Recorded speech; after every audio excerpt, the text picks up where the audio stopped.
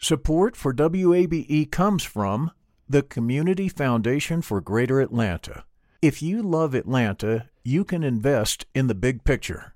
Learn more at cfgreateratlanta.org.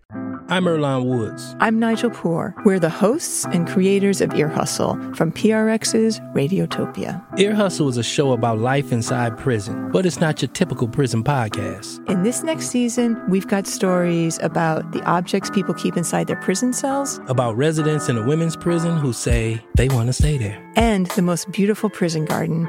Earlonne, I will never forget it. Ear Hustle. Stories about life on the inside, told by those who live it. Find Ear Hustle wherever you get your podcasts.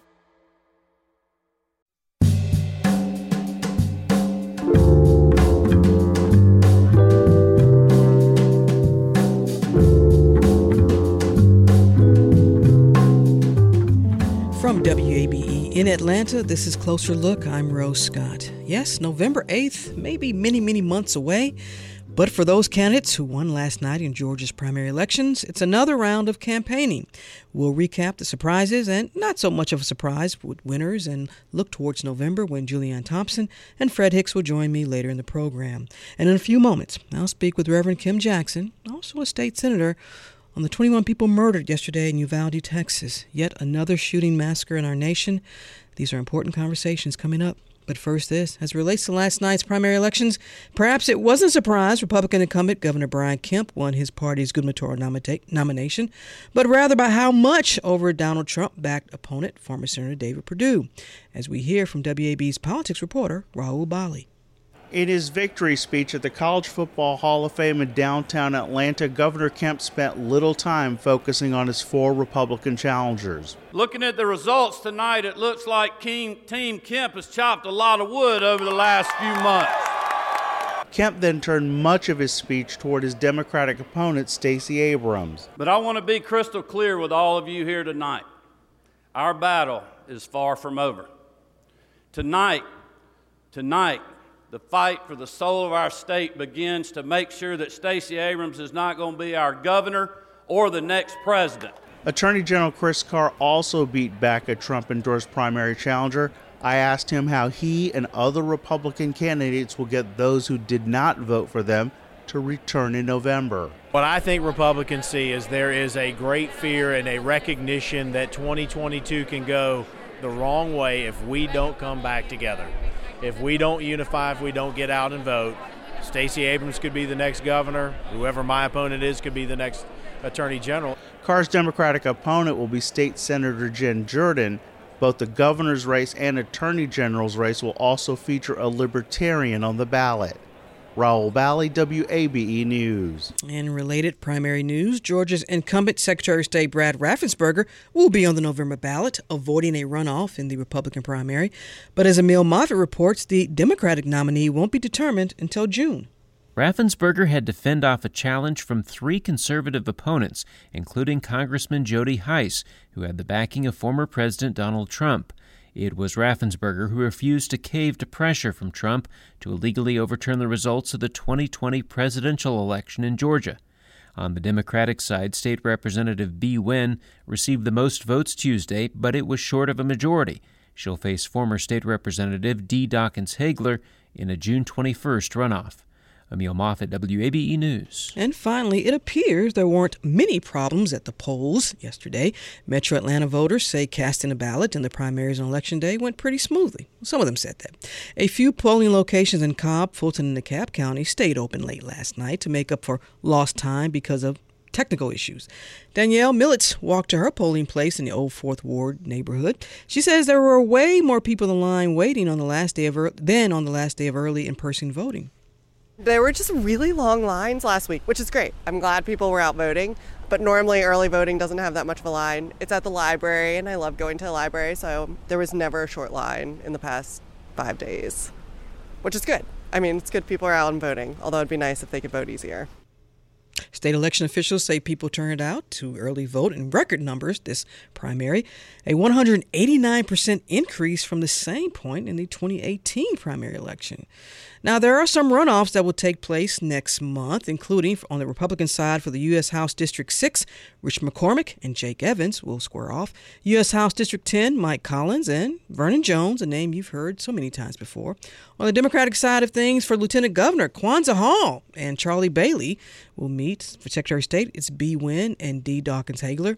For Insurance Commissioner, Janice Laws Robinson and Raphael Baker.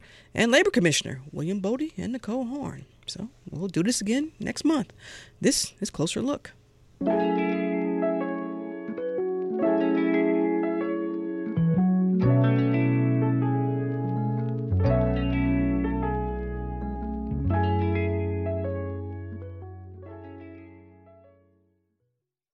Support for WABE comes from the Community Foundation for Greater Atlanta.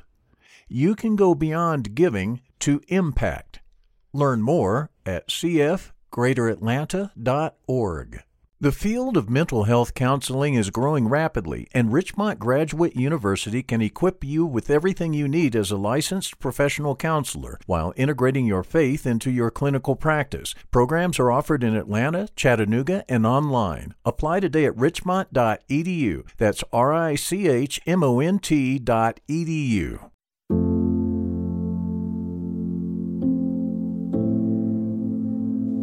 And Closer Look continues from WABE in Atlanta. I'm Rose Scott.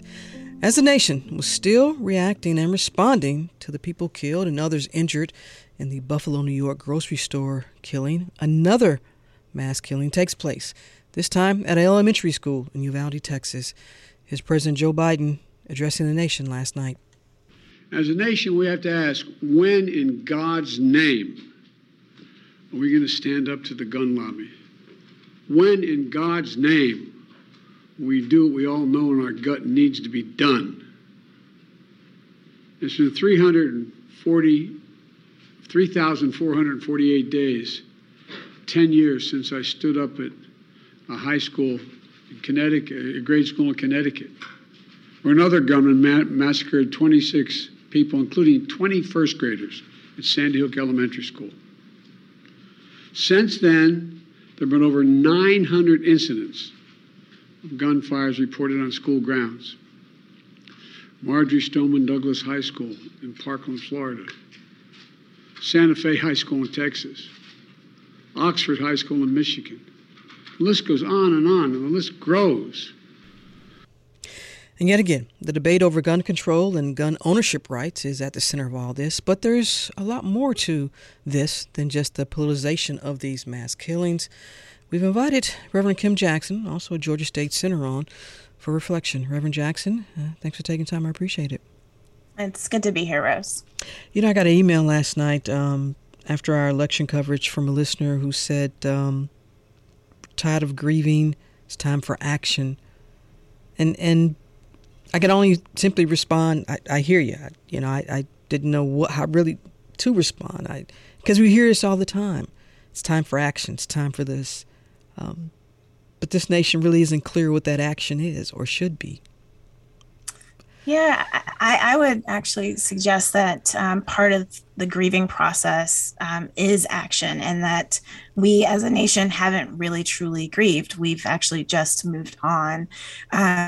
In order to fully process the loss of life, one has to sit in those feelings, all of the emotions that come with that. And then as you're working through that grief, that's when you take action. It's just like, if somebody's parent dies, you have the grief and you have the process of having to deal with an estate, right? Mm-hmm. You kind of do both, but it's all kind of a part of the same container. And I think that it's just really important that people feel the feelings that they have right now, that we honor the lives of those children and those teachers by truly grieving, experiencing that pain, and moving to action. You are at the intersection of two interesting optics around here. You are a elected official. You are a pastoral person. I guess that's the best word to use. You're a person of the cloth, and I don't know if that's old school. People still say that. And you and I have had so many conversations on issues at this, and you're at the intersection. What do you offer to people who say, okay, I hear what you're saying, Reverend Jackson, you're telling me to, in this moment of grief, I can also take action. But when you are an elected official, and we heard a lot of people coming out, there was some expletives being used on social media toward each other. I mean, these are elected officials, so we're seeing a lot here. But because also we have kids, babies who were killed. So can you understand someone saying that's a lot to ask someone to do, to action be a part of their grief? How do you work through that? How do you get to that? Because sometimes our emotions fuel our actions, and it may not be always a good thing, as you know. Right. Well, I think each of us will be called to take action in different ways. So there are people right now who have children who are at home or will be coming home from school who are terrified. And some of the action will be talking to those children in a way that's age appropriate to help with that grief. The reality is our children are not okay. That is very clear. I mean, these both of the mass shootings that we've had have taken place by 18-year-old, we call them 18-year-old men. But you and I both know if we actually probably met them, we'd probably refer to them as boys. Mm-hmm. Our children are not okay. And so some of the action, that's work too. I want to honor the work that teachers and parents and counselors are doing right now to help children make sense of this very senseless act. So that's action, and that's a part of the process. And then, yes, as elected officials and those of us those who hold us accountable, there's a different set of actions that must take place. But I want to recognize you don't have to do all of it. Mm-hmm. Some of you need to be very localized, very focused on making sure that our children are okay, so that we don't repeat this again, right? Broken children do more breaking, and we want to help avoid that too. Broken children do more breaking. Last night, during our election special coverage, former state chair of the Georgia Republican Party and former lawmaker himself, Chuck Clay, had this to say about, through his lens, what needs to happen. Take a listen. And I look forward to working with the members of the House and the Senate. That is the wrong cut. We will get that cut, the right cut, in a moment. But he talked about it would take a collaboration of not just lawmakers, but it would also take a collaboration of faith leaders, advocates, everyone coming together. What do you make of that?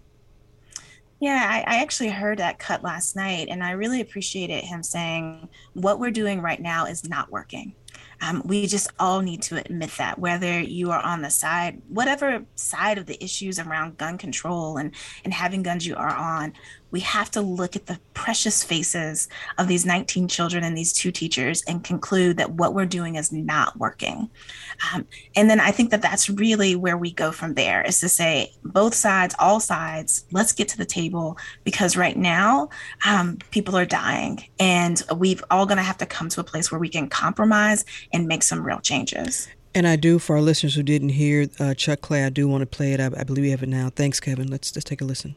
Gosh, I would say on that side, Republican only, is be willing to reach out and discuss. You don't have to say, I'm agree with this. I don't have to say the loud voices are going to be screaming on both sides, but there needs to be a talk, not just with politicians, with deciders, decision makers, people of conscience, people of faith, our senators, our congressmen, the chambers of commerce, up and down the aisle, or pews in church, or temples, seats in a synagogue or a mosque, whatever it might be.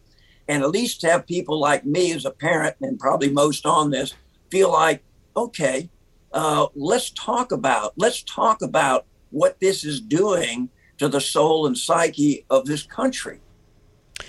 Interesting. There was something that he said in there, people of conscience. And that really, for me personally, that was so interesting, because I get emails all the time and people will ask these questions for both sides. And they will say, Rose, do these folks have a conscience when it comes to issues like this? So I'll first let you just comment on what you heard from Chuck Clay there. Yeah, I appreciated that call. And I hope that we all have consciences. I think that we do. It's a matter of really getting in touch with those consciences and allowing that to be what moves us. I believe that we are all kind of born with that still small, quiet voice inside of us that helps call us and urge us towards good. But when we have a lot of outside voices, many of whom cast ballots for us, that can really drown out that small voice that's inside of us. And so I would urge people of conscience to really speak up, to drown out the sounds from gun lobbyists that insist that we should have more guns, but also to drown out the sounds of people who are on the other extreme.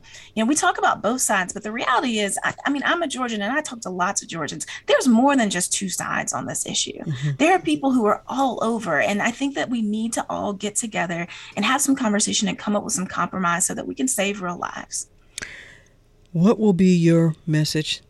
And I shouldn't assume, but I think you will probably include this in your Sunday sermon. Yeah, absolutely. So my first message to my folks will be that this is a time of grieving, of a period where we need to feel sad and we need to feel angry, and that is a part of how we will work through this, and to allow people to sit in the grief.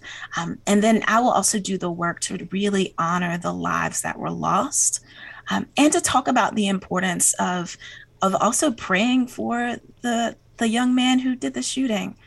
He's somebody's son. He's somebody's cousin. He's somebody's somebody. And his life was lost too. And so I will lift up the importance of recognizing that we are all created in God's image and that prayers need to be extended for all. You mentioned the gunman in this situation being 18 years old, the shooter in Buffalo, also very young. You think of Dylan Roof, young, and then just gun violence in general in our nation, among our youth. Often, first things people say is, well, it's their upbringing, or it's their environment, or it's the parents' fault, or they were taught this. That, hate has to be taught. But there's so many tentacles tied to why a very young person under the age of 21 would want to, first of all, purchase assault rifles, and then, because we also have to note that this gunman shot his grandmother as well. That's right. And was involved in a police chase, and then ran into the school. The ages of these gunmen, Reverend Jackson. Yeah, they're so young. I mean, we know scientifically that their brains haven't even fully formed, right? And I'm not one here that's going to point fingers and blame. I don't know anything about the circumstances in which this kid was raised, so I'm not gonna do that. But what I will say is that we have a responsibility as a society to make sure that all of our children, particularly our adolescents, have access to the mental health care that they need. Chances are these young men, these 18-year-olds who've done these shootings, they showed signs. I mean, we know, in fact, that they showed some signs on social media, and we need to start taking those signs seriously and help and start getting these young people help.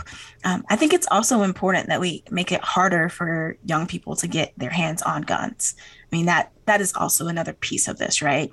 You have to be 21 to buy alcohol because we understand that alcohol is dangerous, and we want to make sure your minds are fully formed before you start imbibing. And, so this notion that you can be an 18-year-old child who can walk in and buy deadly weapons like this, we've got to make some changes around that because they're just simply not ready for that. That leads to this question, which I've asked so many folks before, in terms of what does sensible gun legislation look like or should look like? And I'm asking you this. Can you give some provisions? Can you offer some provisions that you think should be part of this whole conversation around sensible gun legislation? 2 or 3, can you offer that? Yeah, I mean, I think that I can offer a few ideas, right? I don't believe that 18-year-olds should have access to AR-15s and to handguns and assault rifles. I mean, I don't think that that's helpful. I also want to say that I want to sit down with people who sit on the other side of the aisle, who have, very, very strong feelings around the Second Amendment, and really hear their side too, so we can come up with some points of compromise, right? I believe that we need to have background checks, strong background checks that raise red flags. I think that those things are essential, but I am also willing to have a conversation with those who would argue about why that might be complicated. But what I know for sure is that our laws today are not working. And because they're not working, children are dying. But as we both know, and a lot of folks know, listeners know, and Governor Kemp said this even before you all started working on this past legislative session, that he was going to support a constitutional carry.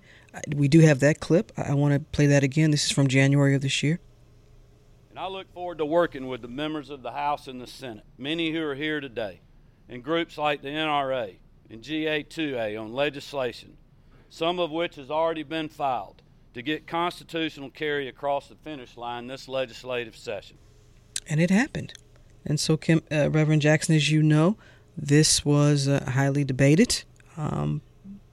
You were on the other side of this. Is there anything that you think you all can offer next session to change or add another provision to Georgia's existing gun laws? Yeah, so, we're going to continue on people who are on the side of this issue, or one of the sides that we stand on. We'll continue to offer information about and laws, and to try to push for more background checks, to create a point of making sure that people actually have opportunities to learn how to handle their weapons. We'll continue to introduce legislation to ban these weapons of war, right? Some of these things are purely, Rose, I want to be really transparent with you. I grew up in a household and a family where hunting was normal. Guns were a part of, I used to teach young people how to safely handle guns. So this is not about being anti-guns. It's about making sure we introduce some safe checks, right? Making sure people know how to handle them well. I know Senator Parent introduced legislation every year around trying to compel parents to have to lock their guns up so that their children can't just pick them up and use them. And so we'll continue to push for those things. And I'm hoping that this horrible tragedy will result in some of my colleagues coming a bit closer and being willing to have some more conversations about how do we meet each other in a better place. The last thing I want to say about this is that the narrative has often been, we just need more good guys with guns. And I just want to be clear that that's not working. Mm-hmm. We cannot arm ourselves out of this problem. It's just not possible. Well, what role, and then as we wrap up, what role can faith leaders like yourself in the communities that they serve, what role can you all play? Yeah, I hope that people are talking in their congregations, in their mosque, and in their synagogues, and with people who are of good conscience about what do they want to ask of lawmakers? What ideas do they want to bring to us around how we might solve this problem? And then I hope that faith leaders, and this is certainly the work that I try to do as a faith leader, is that I try to work really closely with my congregants to help them get access to the mental health care that they need, to help make sure that they have a place where they can talk safely about their fears, about their anger, about the things that are troubling them.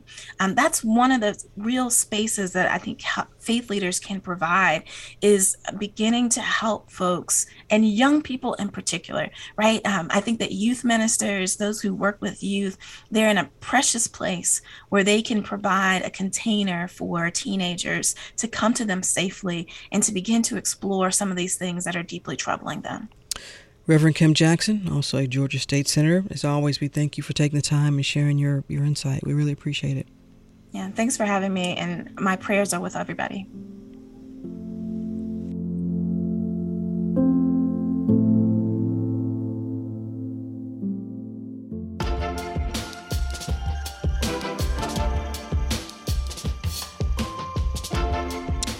From WABE in Atlanta, this is Closer Look. I'm Rose Scott. Yeah, November 8th is many, many months away. But listen, for those candidates who won last night in Georgia's primary elections, we know it's another round of campaigning, as we heard from Georgia Governor Brian Kemp and what he told his supporters. But I want to be crystal clear with all of you here tonight. Our battle is far from over. Tonight, the fight for the soul of our state begins to make sure that Stacey Abrams is not going to be our governor or the next president. Well, there's a lot to get to, so what now? Well, we're going to bring in our regular Georgia politics contributors. Now, in just a moment, we will be joined by Julianne Thompson, a Republican strategist and president of Main Street Network Strategies. But I'm joined now by Fred Hicks, Atlanta-based political strategist and demographer in his own right. Fred, thanks for taking time. I really appreciate it. Thank you, Rose. Glad to be back this week. Glad to be back. Yeah. First of all, Fred, what you doing? Why are you making all that noise? We go through this every time you come on the program. I know. And then you email me and say, why are you chastising me publicly? But how you feeling? I'll be better. I'm feeling pretty okay. Pretty okay. That's good. Listen, let's talk about just reaction. Listen, Governor Kemp's huge win over David Perdue, was that a surprise, that margin? Was that a surprise for you? Well, the margin definitely was. And Rose, the last couple of times we've been on have talked about how I thought that Brian Kemp was going to win, Governor Kemp rather, and that it wouldn't be close, but I thought it would be 52, 53. Anything in politics over 55% is considered a blowout. Mm-hmm. When you top 70%, that's almost unheard of. And so that was really amazing. And I think a testament to the quality, two things, to the quality of the campaign that the governor ran, but also when you look at the record turnout we saw on the Republican side, that's a strong repudiation of Trumpism, that people turned out in record numbers to say no to Trumpism in the Republican primary. And I believe we have, is Julianne available? Julianne, thanks for taking the time. I really appreciate it. I am here. I was just asking your counterpart there, Fred Hicks, about just the large margin that Governor Brian Kemp won over, well, just David Perdue. Obviously the others too, but were you surprised by that huge margin? I was slightly surprised. I knew I knew that Brian Kemp was going to win. I thought it would be more like maybe 60 to 65%. I was surprised at the amount, at the 73%, most definitely. But that being said, I agree with what Fred said a second ago. I think that it was just, it was a very decisive victory for the governor. It was a very decisive victory down the ballot, actually, for the majority of the candidates that were not endorsed by the former president to come out and win with the margins that they had. And, most especially for Brad Raffensperger to be able to win with 52% and avoid a runoff was very monumental and was definitely a shot across the bow by the people of Georgia, saying that, they will make up their own minds who their leaders will be, and they won't take any sort of direction from Florida. There was a piece from Politico this morning that said, quote, as it relates to Governor Kemp here, that the governor outmaneuvered them, talking about Trump supporters, by suffocating Perdue's campaign before it could get any traction, according to more than a dozen interviews with strategists, donors, and party officials involved in the campaign, close quote. You agree with that, Julianne, that Governor Kemp, part of his strategy was getting out early and sort of dismantling any sort of traction for Perdue? Well, number one, what incumbent would not do that? That's just something that any incumbent would do, because that would be smart campaigning. Mm-hmm. But I don't, Senator Perdue announced that he was going to run fairly late.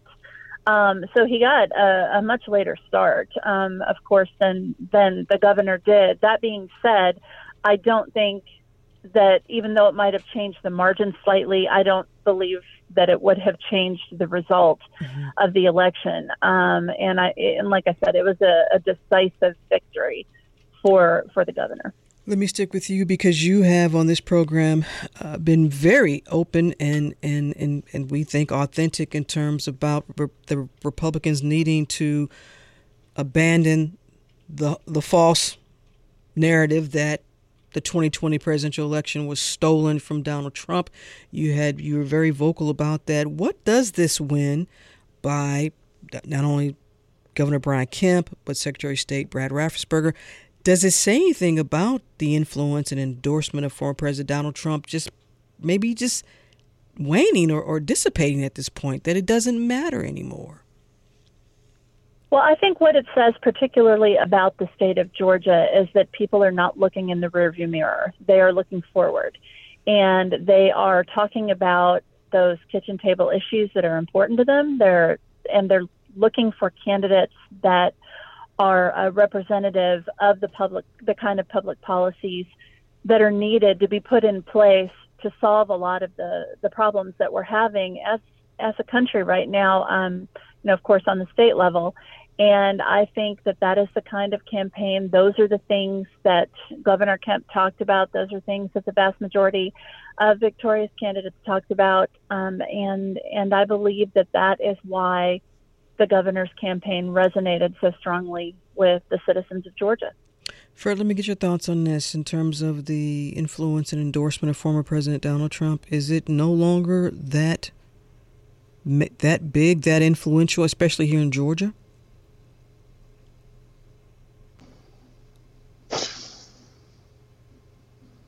Fred? Yes, it's okay. I wasn't sure if you could hear me. So, what I found to be very interesting about yesterday's results on the Republican side, to your point, is if we go back to 2018, in both Florida, in the case of the Ron DeSantis gubernatorial primary, and in Georgia, in the runoff between Casey Cagle and Brian Kemp, we saw that a Trump endorsement was able to elevate candidates by 20, 30, 40 points into massive wins. I mean, Ron DeSantis was 27 points behind Murphy in Florida when he received Donald Trump's endorsement. You look at yesterday here in Georgia, and it's easy to look at what happened in the governor's race, but as Julianne mentioned, the success that Brad Raffensperger had, I mean, I think Raffensperger might have been more at the center of Trump's ire than even Brian Kemp was. But then also we look down, we talked a little bit about this the other day. You look at someone like a Jake Evans in the 6th congressional seat, that endorsement 4 years ago would have been enough to elevate him to a win, and it did not. He's in a runoff. Vernon Jones, that endorsement in the 10th congressional district 4 years ago would have been enough to elevate him to an outright win. He's in a runoff. And so I think when you look up and down the ballot, and for people who say, well, Herschel Walker, I would contend that given his status in Georgia, he would have been fine anyway. Maybe the endorsement added more points to him, but the general feeling, I mean, he's the most famous Bulldog ever. Georgia just won the national championship. He was going to be fine, whether he ran as a Democrat or a Republican. So it definitely looks at it. It seems to me that it's waning, and I think of it this way, and something for your listeners to consider. People say that in 2021, Georgia saved the country, right? Now, I know Julianne and Republicans might say one way, see it a different way. In 2022, Georgia saved the Republican Party from Trumpism. And so, potentially. And so, there's always been this tension within the Republican Party since Trump emerged, since he walked out or came out the elevator, of he's not a real Republican. It's about him, it's not about the party, but he had such mass appeal that they couldn't do a whole lot about it, whether you were a Bush, whether you were a McCain, whether you were a McConnell. And so I think now it's going to be really interesting to see what happens with the direction of the Republican Party going forward. Vice President Pence came to town, endorsed Brian Kemp, and did a rally basically at the same time that Trump did a virtual rally for Purdue. So I don't think this is a reflection of that Republicans don't want the policies that Trump talked about, but they want a different messenger. And that's what I get from that. Well, let me ask you all this, and Fred, I'll stay with you on this. Then let's focus on Herschel Walker for a moment. Then, does he distance himself? Does he still need the support and the endorsement? Does it still need to continue? Does he need to have Donald Trump come down here and stump for him? Because he's up against, Senator Raphael Warnock, who's raised a ton of money, and they both have raised a ton of money. Or can he say, you know what, I've gotten past that first hurdle now. Let's just see. I really maybe should not be so heavy on the Trumpism, if you will. Well, two things. Number one, I think that he gave us a tell on Monday when he refused to say for whom he was voting for governor. That was very interesting to me. If he had just going to pledge complete fealty to Trump, he would have said he voted for David Perdue if that's what he did, but he refused to say. So that also tells me that he has a bit of political acumen, because it doesn't make sense if you're him and you're going to win anyway to isolate any wing of the party. So your question, though, I think speaks to the challenge that Republicans, or to the task that Republicans have in November anyway. How do you keep the Trump wing of the party in the fold? Because that's what happened in January of last year, right? People stayed home. Trump said the election was rigged, and so people stayed home, and you ended up with 2 Democratic senators. So do they stay home? How do you keep them in the fold, while also figuring out a way to keep the centrist or traditional Republicans there, and maybe peeling off a few votes from Stacey Abrams and Raphael Warnock and the other crew down the line? So I'm not saying it can be done, but that's just how you have to look at it. If I were in the war room last night, or if I'm in the strategy room this morning, those are the 3 things that you have to figure out how to do. Keep the Trump voters in the party. Number 2, keep your steam that you have, right? And then number 3, is there an opportunity, a place to pick up some votes from the Stacey Abrams and Raphael Warnock team? Well, Julianne, you heard what Fred had to say there. Are you in agreement that for folks like a Herschel Walker and others, that they have to come up with some strategy to keep the Trump supporters in the fold moving toward November? I totally agree with everything he said, because the former president's support and coming to the state of Georgia to stump for Herschel Walker, it can be a double-edged sword. On one hand, it can drive out those Trump voters and get them back to the polls to make sure that Republicans have the numbers that they need. And then at the same time, it can turn off and alienate some of the more traditional Republicans or some of the swing voters that are not keen on the former president's rhetoric. So, it could go either way where that is concerned. So if he is going to be involved in Herschel Walker's campaign and then coming to Georgia to stump for Herschel Walker, they have to be very careful and surgical about the way that they use his involvement in the campaign, because it could make or break things. Julianne, let me ask you this. Should David Perdue endorse, break bread, have a handshake, whatever, go fishing with Kemp and let voters know and let their base know that all is well? He absolutely should, and I believe he will. Yes. Fred, what do you think? I think he will. For sure. That's going to, he doesn't have another path forward or really another option. So I think he will. Let's move on to some other races. Fred, I'll stay with you for a moment. Any other surprises there in terms of who won or who didn't win? Yeah, on the Democratic side, we talked a lot about the Republican side, but on the Democratic side, there were 2 really big surprises yesterday. Number 1, that Lucy McBath won by such a large margin. So wait, let's back up. Are you surprised she won? No, by the large margin. Okay. I'm surprised that she won by the margin, and that there wasn't a runoff, right? Because Congresswoman McBath was running in a new district against someone who's lived in Gwinnett and all of that. So I was surprised by the large margin, given the number of Gwinnett supporters that Carolyn Bourdeaux had. And I think that's interesting because it was the liberal wing, so to speak, of the Democratic Party versus the more centrist wing. Mm-hmm. And in that case, with Lucy's win and Nabila Islam's win, and for the state Senate seat, that's part of that. That shows that part of this of Gwinnett anyway is definitely more to the left. The second big win, and it was the big surprise, I think, statewide, was that Alicia Thomas Searcy won outright in the state superintendent of schools race. Remember, she ran in 2014. Mm-hmm. The party coalesced against her. She lost in the runoff to Val, and she came back strong and won with almost 58% of the vote this time. Let's focus on education for a moment, because also she has a lot of support from the school choice folks, and you can throw in charter folks and well as all that. That was a big part of that. But is that enough support with Richard Woods?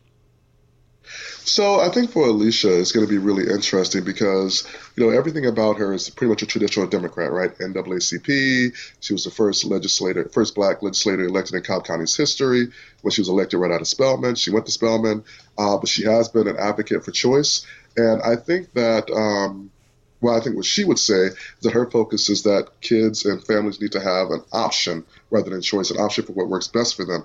Now, I think that, and this brings back the first segment where you had Reverend Jackson on, we knew going into yesterday's election that we were going to have a big seismic shift with the Roe decision at some point in June. Mm-hmm. But now when we talk about guns and guns in schools, I think that what happened yesterday could very well impact that race for state superintendent of schools. Do you think then the candidates, and Juliana, you can answer too, will have to talk about whether or not, again, we revisit this, because there are some lawmakers that say, well, now we need to train our teachers and equip our teachers with weapons in the classroom. And as I can't take credit for this, but I saw a tweet which I thought was very compelling. It said, really, you want to have our teachers have weapons and wear body armor, and you're only paying them $50,000 a year? I mean, a whole lot of optics tied to that. But you think then guns and safety and security will be a big part of the superintendent's race here in Georgia? I think it can be. I think it will be, for sure. Because when you look at what happened yesterday, or you go back to Sandy Hook, a lot of these are happening in schools, right, or with young people who are coming out of school. And so I'm not just with the superintendent's race, but I'm sure Stacey Abrams and Reverend Warnock don't really want to get into the whole gun debate. But, I watched Steve Kerr's, the Golden State Warriors head coach. I watched his pregame press conference last night. We pointed out that 90% of Americans want some kind of background checks, and there are 50 senators who won't do it. And he said he's just had enough. And we know that sports, and you play sports is often at the vanguard of social change. We talk about Jackie Robinson, or we talk about Jason Collins when he came out as the first openly LGBT player in basketball, things of that nature. So I think that whether we wanted it to or not, we are in for a summer of social reckoning, because 14 kids, and these aren't black kids, these aren't white kids, these are Latino kids, so it's affecting everyone. I think, this is a big issue. There were 19 kids that 19 kids that were killed, and 2 adults. Juliana, I want to get your thoughts on that then. First, let's back up in terms of gun legislation, gun rights, whatever folks, however they want to paint this being key, not only for the state superintendent's race, but just in general in messaging from both parties here in Georgia. And we talked about this last night. If you're an elected official, how careful do you have to craft your message here? Because lives have been lost as well. Well, yes. And first and foremost, I just want to express how deeply sorry I am for those families in Texas. There are just no words, and I cannot imagine what they're going through. And I cringe when I hear politicians immediately come on television and start using it as a political football without letting the time of grieving and mourning pass.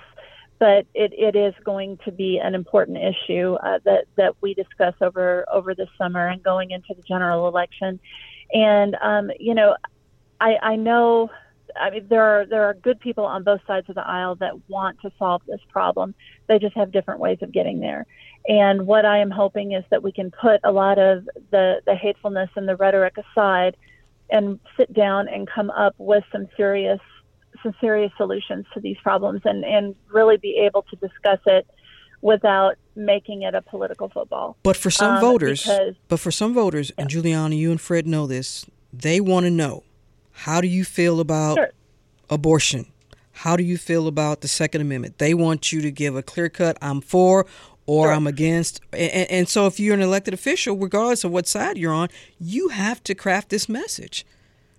No, you do. And I'm not saying that they shouldn't. They should. But what I'm saying is that they should be solutions based in their approach versus kicking the can down the road, which we seem to see in both parties about many different issues. And that's what they've done about this issue for many years. And because they could never come to terms with agreeing on a solution where this is concerned, I believe, like Fred said earlier, that there are things that people can agree on. People can agree on the background checks and extending background checks. People can agree on a lot of different ways to get to solutions to solving this problem, which Republicans are also very much in support of I don't know necessarily about arming teachers, but certainly having more of the service officers in the school and, making sure that schools are secure and that, yes, there should be armed service officers in the school. I believe that. But as far as arming teachers are concerned, there might be some Republicans that are definitely in support of that, but you can't, I just don't believe you can force that on a teacher. That's not what they signed up for. And it is such a shame and such a tragedy that we are in the situation that we're in the United States. And there's a lot of things we need to come to terms with, not just gun issues, not just security issues, but a lot of things in the heart and soul that we need to come to terms with if we're ever going to solve these kinds of problems and this terrible, disgusting violence that has taken over our nation. Well, Julianne, let me stay with you for a moment because I want to talk about another issue and obviously this leaked draft from Supreme Court in terms of possibly overturning Roe versus Wade here. If you are Republicans and you've got this, and whatever comes out in June, what it is expected that it could be overturned here or it could be kicked back to the states. If for the Republican Party, they haven't really differed in terms of their strategies, decades in the making, some would say, but they do have a different and a growing voter bloc that's different than 50 years ago. And women are part of that, obviously. How do you see crafting this message for the Republican Party leading up to November? And especially if it is kicked back to the states. Well, that was really the only option in the leaked document was the fact that ultimately they were taking it would go back to the states. So I think that it's important for the Republican Party to make people understand. Of course, the Republican Party continues to be the party of the pro-life issue that is part of the Republican Party platform. But to those people that are very concerned about this particular issue that are possibly pro-choice Republicans or pro-choice crossover votes, it's important to make them understand there's nothing about this leaked memo that overturns abortion and makes abortion illegal in this country. It just takes it back to the states and allows the states to make that determination for their own state. Fred, what do you want to add? Ooh, I love you, Julianne, but I think that's so technically on paper it does, but they're doing that knowing that particularly across the Southeast, in 30 plus states that are controlled by Republican governors and legislatures, that is in effect at least those 30 plus states going to make it illegal. And we saw in Oklahoma, they're talking about making it illegal at the point of fertilization. So we're not even talking about viability. And we're talking about there's this push now that exceptions for rape and incest in the mother's life, those are all off the table. And what a difference the 30 years have made. I remember the 92 presidential election where George Bush, when he was up for re-election, said, well, of course, there are exceptions for the life of the mother and rape and incest. So I'm not that technically, yes, but then there were also other things in the leaked memo around privacy that are also very problematic and giving the government ability to encroach. So that's a tough one. I know we're almost out of time. Rose, I do want to say there are two other races that are going to be really interesting. And again, remind the voters that we have a runoff coming up on June 21st, so it's not over. And on the Democratic side, you have 3 statewide runoffs. You have Secretary of State, where you have B. Wynn versus D. Dawkins Hagler. Secretary Labor, where you have William Bodie and Nicole Horn, and then you have your favorite person, Kwanzaa Hall. Now, why are you doing that? Now you're being messy. Because you know that Kwanzaa and I fuss a lot. But I fuss with, and that's to let everybody know. I fuss with everybody. Those are important. I fuss with everybody, but you get fussed at when you come on here and you talk nonsense. I don't care what your political affiliation is, but you can't talk nonsense. But let's talk about Lieutenant Governor. That race on the Democratic side for a second. Kwanzaa Hall, who got in late. Charlie Bailey, who may not have been that recognizable name as Kwanzaa Hall. And Charlie Bailey had former Atlanta Mayor Shirley Franklin in a commercial that endorsed him. Kwanzaa Hall kind of came out of nowhere. Were you surprised by that? Well, let's be clear. You got to remember, Charlie Bailey was the Democratic nominee for Attorney General 4 years ago. Right. So it's not like he is unfamiliar, hasn't been on the ballot for many people who voted. But to your point, Kwanzaa got in there later in the game, and I think there's actually a bit of a, honestly, I did not work in his campaign this time, but full disclosure, I ran his congressional campaign. There's a bit of, I think his name ID is a lot stronger than people imagine. And I think when you look at that race, Charlie Bailey spent over $1 million on TV and radio to barely make the runoff and not quite crack 20%. Kwanzaa, I haven't looked at his expenditures, but I know they weren't anywhere in that ballpark. So that's interesting. Now, a runoff is often very different than a general election. And so what I tell people all the time and my clients is that it's like tapping on glass. And so you keep tapping away until it breaks. So having Mayor Franklin and other supporters might actually benefit Charlie in his runoff. I want to get to U.S. House District 6 for a second and get Julianne's take on this, because you had mentioned earlier Jake Evans and now Rich McCormick are in that runoff. And Julianne, let me ask you this, because Jake Evans had that commercial running where he had Donald Trump's support. Now in this runoff, does Jake Evans maybe pull back a little bit and not make that affiliation there? I would doubt seriously that he's going to pull back at all, because his father has been after that endorsement now for quite a long time for him, ever since he has gotten back from being an ambassador for the Trump administration. So I doubt very seriously that Jake is going to be pulling back on that endorsement.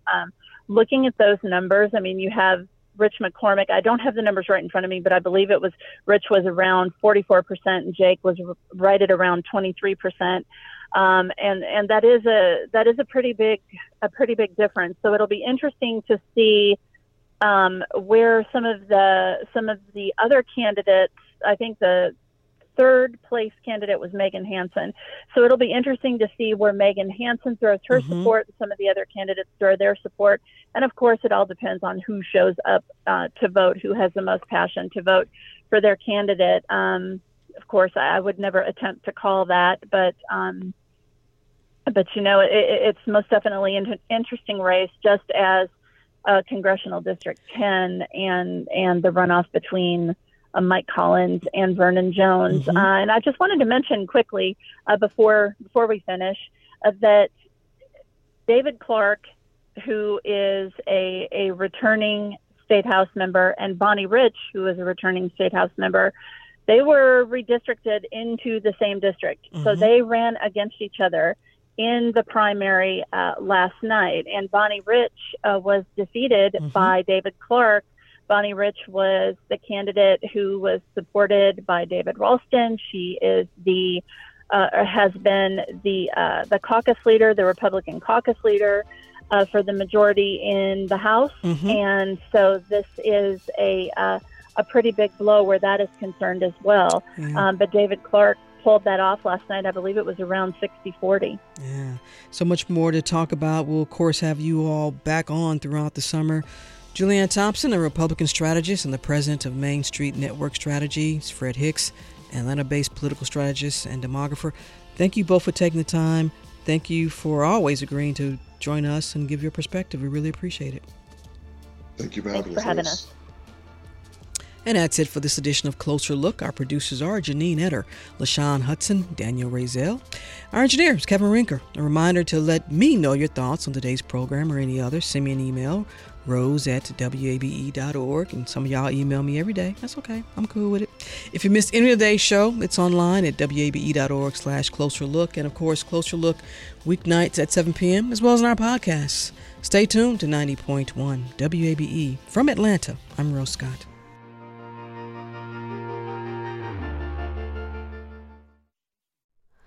Hi, it's Terry Gross, the host of Fresh Air. We bring you in-depth, long-form interviews with actors, directors, musicians, authors, journalists, and more. Listen to our Peabody Award-winning Fresh Air podcast from WHYY and NPR. The Gold Dome Scramble podcast is now plugged in, a WABE Politics podcast. New name, same on-the-ground reporting from us, WABE Politics reporters Sam Gringlass and Raul Bally. We'll cover local, state, and national politics as we talk to politicians and voters to break down each week's biggest headlines. New episodes drop on Fridays. Listen and subscribe at WABE.org or your favorite podcast platform. WABE.